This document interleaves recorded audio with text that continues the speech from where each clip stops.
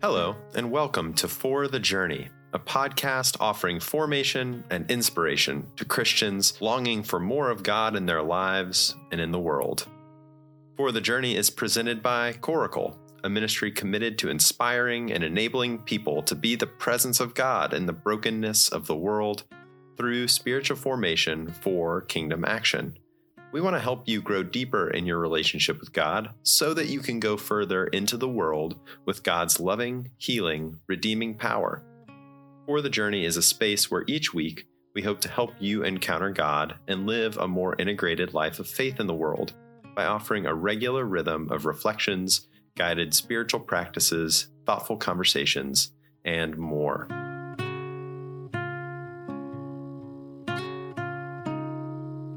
As we approach Thanksgiving in the United States, we wanted to share a Space for God devotional on gratitude, offered by Margot Eyring, Coracle's Spiritual Direction Coordinator.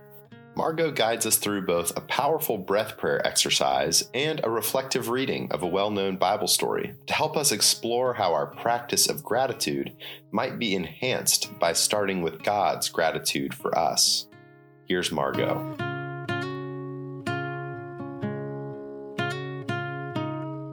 If you have a piece of paper and a pen or a pencil, that would be great. But it's not necessary. But if you do, it will help you if you're able to process that way. So today we're focusing on gratitude. And if you're like me, you've probably seen, read, listened to probably 4 or 5 different articles or presentations, invitations to practice gratitude in the past couple weeks. And if you're like me, you might have actually put off practicing gratitude in favor of learning more about the ways to do it. So this morning, my hope is that we'll both learn a little bit, perhaps maybe a different lens for one practice of gratitude or two, and that we'll also be able to do some practicing ourselves.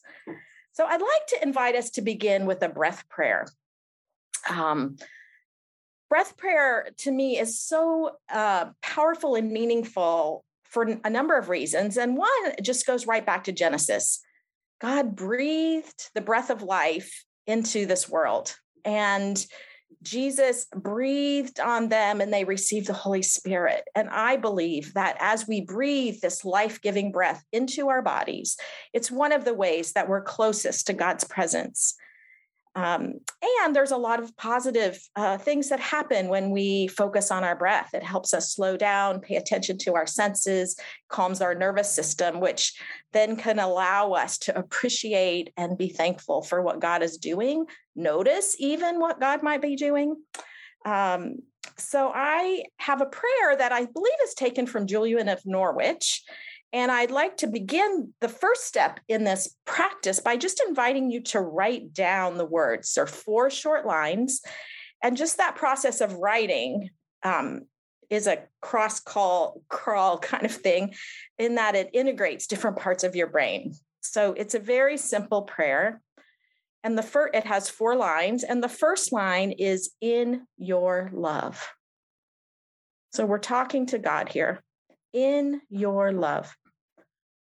The second line is, you have done your work. You have done your work. The third line is, in your love. Reminding us again, in your love. And the fourth line, you make all things beneficial to me. You make all things beneficial to me. I believe this prayer is an application of Romans 8:28, and it is a prayer of gratitude. So I'd like to invite us to pray this prayer together. I'll lead us through the prayer 3 times, and then I'll invite you to continue praying the prayer on your own with your breath for 2 minutes. And then we'll have a time for you to just reflect on anything that might have emerged through this time of prayer. So I invite you to sit up tall. If you can imagine lengthening your spine and making more space in this inner part of your body. I like to think of that as making more space for God. There's more room to breathe. Breathe in in your love. Breathe out. You have done your work. Breathe in your love.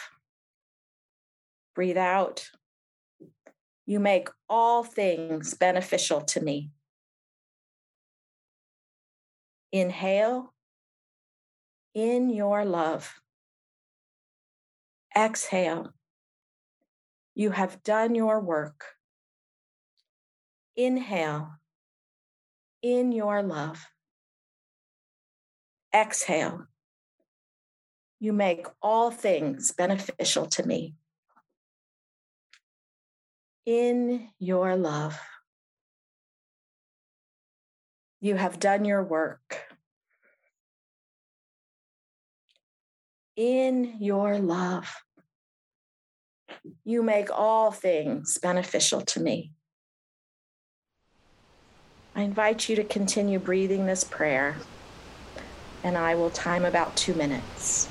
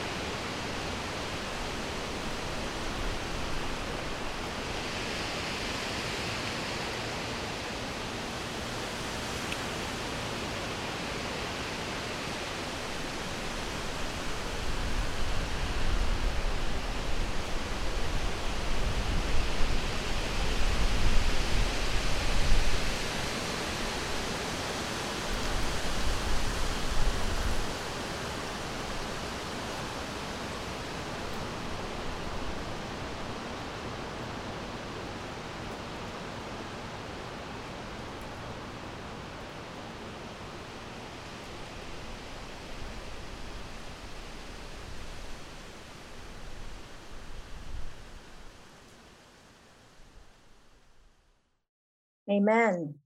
I invite you to take about a minute to notice any thoughts, words, memories, images, anything that's emerged for you from praying this prayer. And if you'd like to write it down for yourself or to note it in the chat, you're invited to do so. So just in silence, take a moment and notice anything that has emerged for you.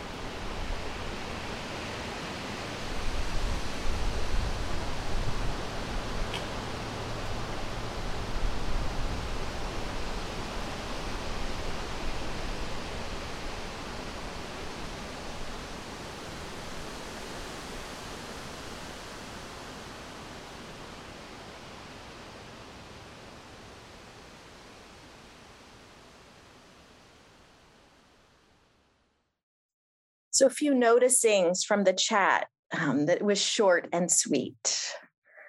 The outdoors, autumn leaves and bird song. He's working when I cannot see. God's work is motivated by his love. All things. I'd like to just point out a couple things about breath prayer. One is that you always have it available to you. As long as you have breath of life, you have a breath prayer available that can go with you. And God's presence is always with you in all things. You can find breath prayers many places. Christine Walters Paintner has a lovely new book on breath prayers where she has a breath prayer for every occasion, just like Brother Lawrence and Tish Warren Harrison, I think, with her new Liturgy of the Ordinary. She has a prayer for any situation you can imagine, but you can always write your own. You can use a passage of scripture, a quote, an idea, or a phrase that comes to you just from noticing God's presence in the world. So I invite you, as you go about your week this week, to take a moment to stop and pray with your breath and notice God's presence within and without. So thank you for practicing with me in that prayer. And I have another practice that I'd like to invite us to. I'm going to read a familiar story. And I think it demonstrates a practice of gratitude that isn't always named. And it certainly wasn't mentioned in all the articles and presentations I saw this week. So I want you to think, before I start, just to think of at least one thing in your life for which you are grateful. For something for which you would like to practice gratitude. And then listen to the story, a familiar story, but perhaps a different lens. It's a story from Luke, and it's a story that Jesus told his disciples. Once a man had 2 sons. The younger son said to his father, "Give me a share of the property." So the father divided his property between his 2 sons. Not long after that, the younger son packed up everything he owned and left for a foreign country where he wasted all his money in wild living. He spent everything when a bad famine came throughout that whole land, and he soon had nothing to eat. He went to work for a man in that country, and the man sent him to take care of the pigs. He would have been glad to eat what the pigs were eating, but no one gave him a thing. Finally, he came to his senses and said, "My father's workers have plenty to eat, and here I am starving to death. I will go to my father and say to him, 'Father, I have sinned against God in heaven and against you, and I'm no longer good enough to be called your son. Treat me like one of your workers.'" With resolve, the younger son got up and started back to his father. But when he was still a long way off, his father saw him and felt sorry for him. He ran to his son and hugged and kissed him. And the son said, "Father, I have sinned against God in heaven and against you. I'm no longer good enough to be called your son." But his father said to the servants, "Hurry and bring the best clothes and put them on him. Give him a ring for his finger and sandals for his feet. Get the best calf and prepare it so we can eat and celebrate. This son of mine was dead, but now has come back to life. He was lost and has now been found." And they began to celebrate. The older son had been out in the field, but when he came near the house, he heard the music and dancing. So he called one of the servants over and asked, "What's going on here?" The servant answered, "Your brother has come home safe and sound, and your father ordered us to kill the best calf." The older brother got so angry that he would not even go into the house. His father came out and begged him to go in, but he said to his father, "For years I've worked for you like a slave and have always obeyed you, but you have never even given me a little goat so I could have a dinner for my friends. This other son of yours wasted your money on prostitutes, and now that he's come home, you ordered the best calf to be killed for a feast." His father replied, "My son, my daughter, my child, you are always with me, and everything I have is yours. But we should be glad and celebrate. Your brother was dead, but he is now alive. He was lost and now has been found. So take a moment just to pay attention to your initial response to this story. So there isn't a right response or a wrong response, just your response in the moment. So take a moment to pay attention. You might want to note it down for yourself or put it in the chat. That's up to you.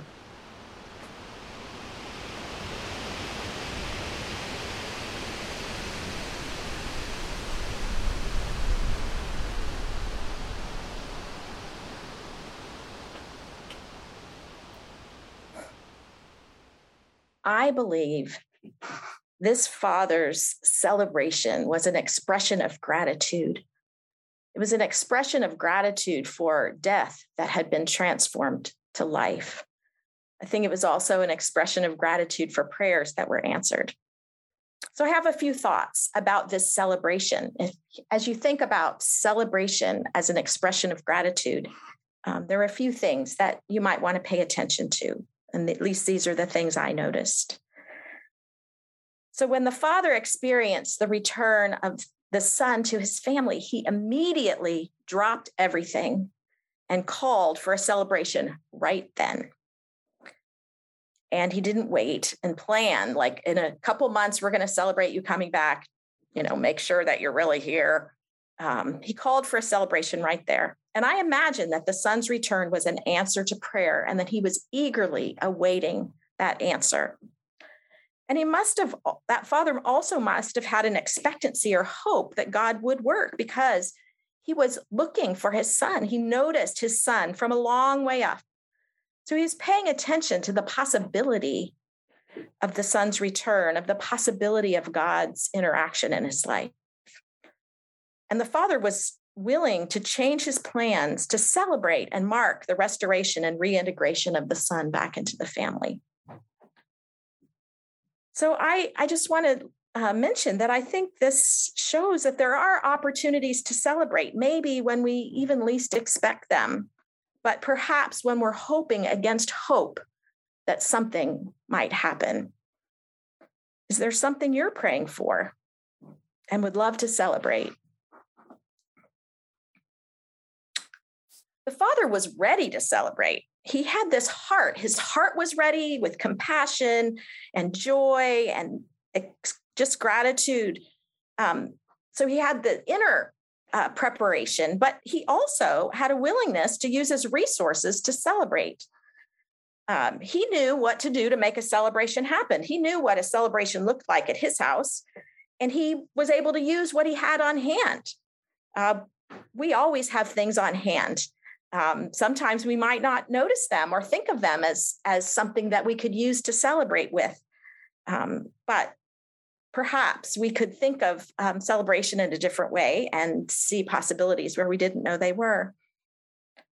He was also not bound by what was proper. Dignified fathers didn't run, but he ran to his son. And as we think about celebrating, perhaps we could go outside, perhaps what normal do's and don'ts are of how we celebrate and come up with something that might be different and appropriate for the celebration that God is inviting us to. The cost of the celebration didn't seem to matter much to the father. He spared no expense. He got the best calf. He invited the whole household, and there was not a mention in sight until the son later about the younger son's behaviors that had cost the family money prior. So he just focused on the celebration rather than what it cost. That celebration included rituals to mark the restoration and reintegration of the son that was being celebrated. There was a ring that was put on his finger that perhaps was a sign of the membership in the family, a robe that was put on. There was music and dancing. Those are things that we often think about in terms of celebration. I have memories of dancing with a friend around the laundry basket with her girls when they were young. And it was just a wonderful, meaningful time of celebrating the joy in her family and our relationship. The invitation to celebrate was inclusive. Both of the sons received an invitation, and the whole household too. Regardless of their behavior or attitude, they were invited to celebrate. One son entered the party and allowed himself to be celebrated. Another son refused to celebrate the grace that his brother had received. So I have a few just reflection questions for you. As we think about the fact that all of us are invited to God's party, into a celebration of God's goodness and grace, perhaps every day, how does this lens of celebration and party sit with you as you think about gratitude in your life?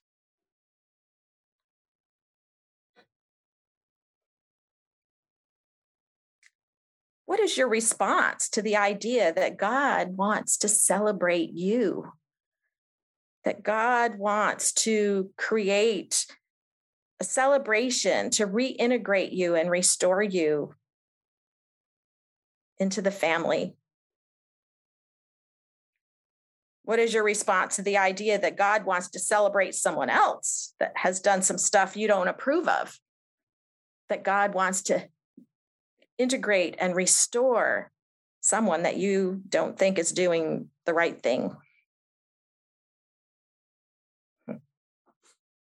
Who or what in your life is calling for a celebration as an expression of gratitude, joy, thankfulness, and appreciation of God's grace?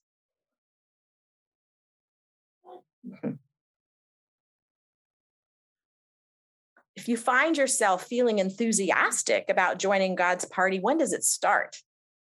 Does it start now? You're going to wait till tomorrow? What about next week, next month? We don't have a lot of time. We don't know how long we have. Our Miss Kitty is dying today. We thought we'd have her for a lot longer. When does the party start? If you're moved to throw a party, what's your first step?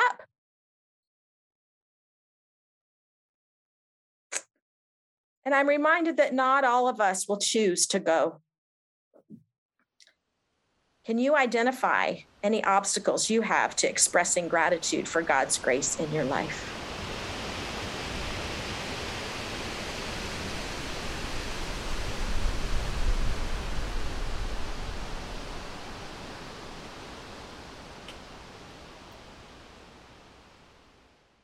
So I just invite you, if you have a response to any of these questions, to just either respond in the chat, or maybe we might even have time for one or two hands. I'm not sure if I can actually see them, but if you do have something that you'd like to bring to the group, I just, invite you to do so. Just unmute yourself and share your response. Thank you for this morning. For me, it was what you brought. The word reorientation comes to mind, like in the mix and crush of everything else, to pause along the lines of that you suggested, and it just reorients me. It reorients me to a deeper reality that is really, really good. So thank you. Thank you, Bill. So I invite you to just join me in breathing the breath prayer one more time. Well, we'll breathe it 3 more times, but one more session of it. So I invite you to breathe in. In your love, breathe out. You have done your work. Breathe in your love. Breathe out. You make all things beneficial to me. Inhale. In your love. Exhale. You have done your work. Inhale. In your love. Exhale. You make all things beneficial to me. In your love. You have done your work. In your love. you make all things beneficial to me. Amen.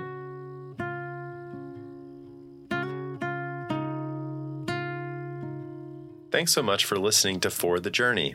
We hope you'll join us again next week, and in the meantime, you can explore past episodes and see what we're up to at inthecoracle.org and on social media at inthecoracle. If you were blessed by what you just heard, please subscribe, as we'll be releasing new episodes each week. Please also feel free to rate and review the show and share this episode around with others who might be blessed by it. For the Journey is made possible by the generous support of our Coracle partners, the wonderful men and women who choose to support this ministry through their prayers and financial gifts. If you're one of our partners and are listening, we are so grateful for you. If you would like to join us as a sustaining partner, you can set up a monthly donation of any amount at inthecoracle.org/support. The link is in the show notes. Our growing community of partners gets access to tailor-made resources, gifts, and events, and we would love for you to be a part of that. Our theme song is Mystery Hymn from our friends at Lowland Hum. Please give them a listen wherever you get your music.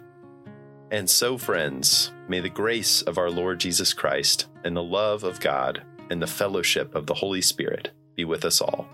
Amen, and we will see you on the journey. Hallelujah.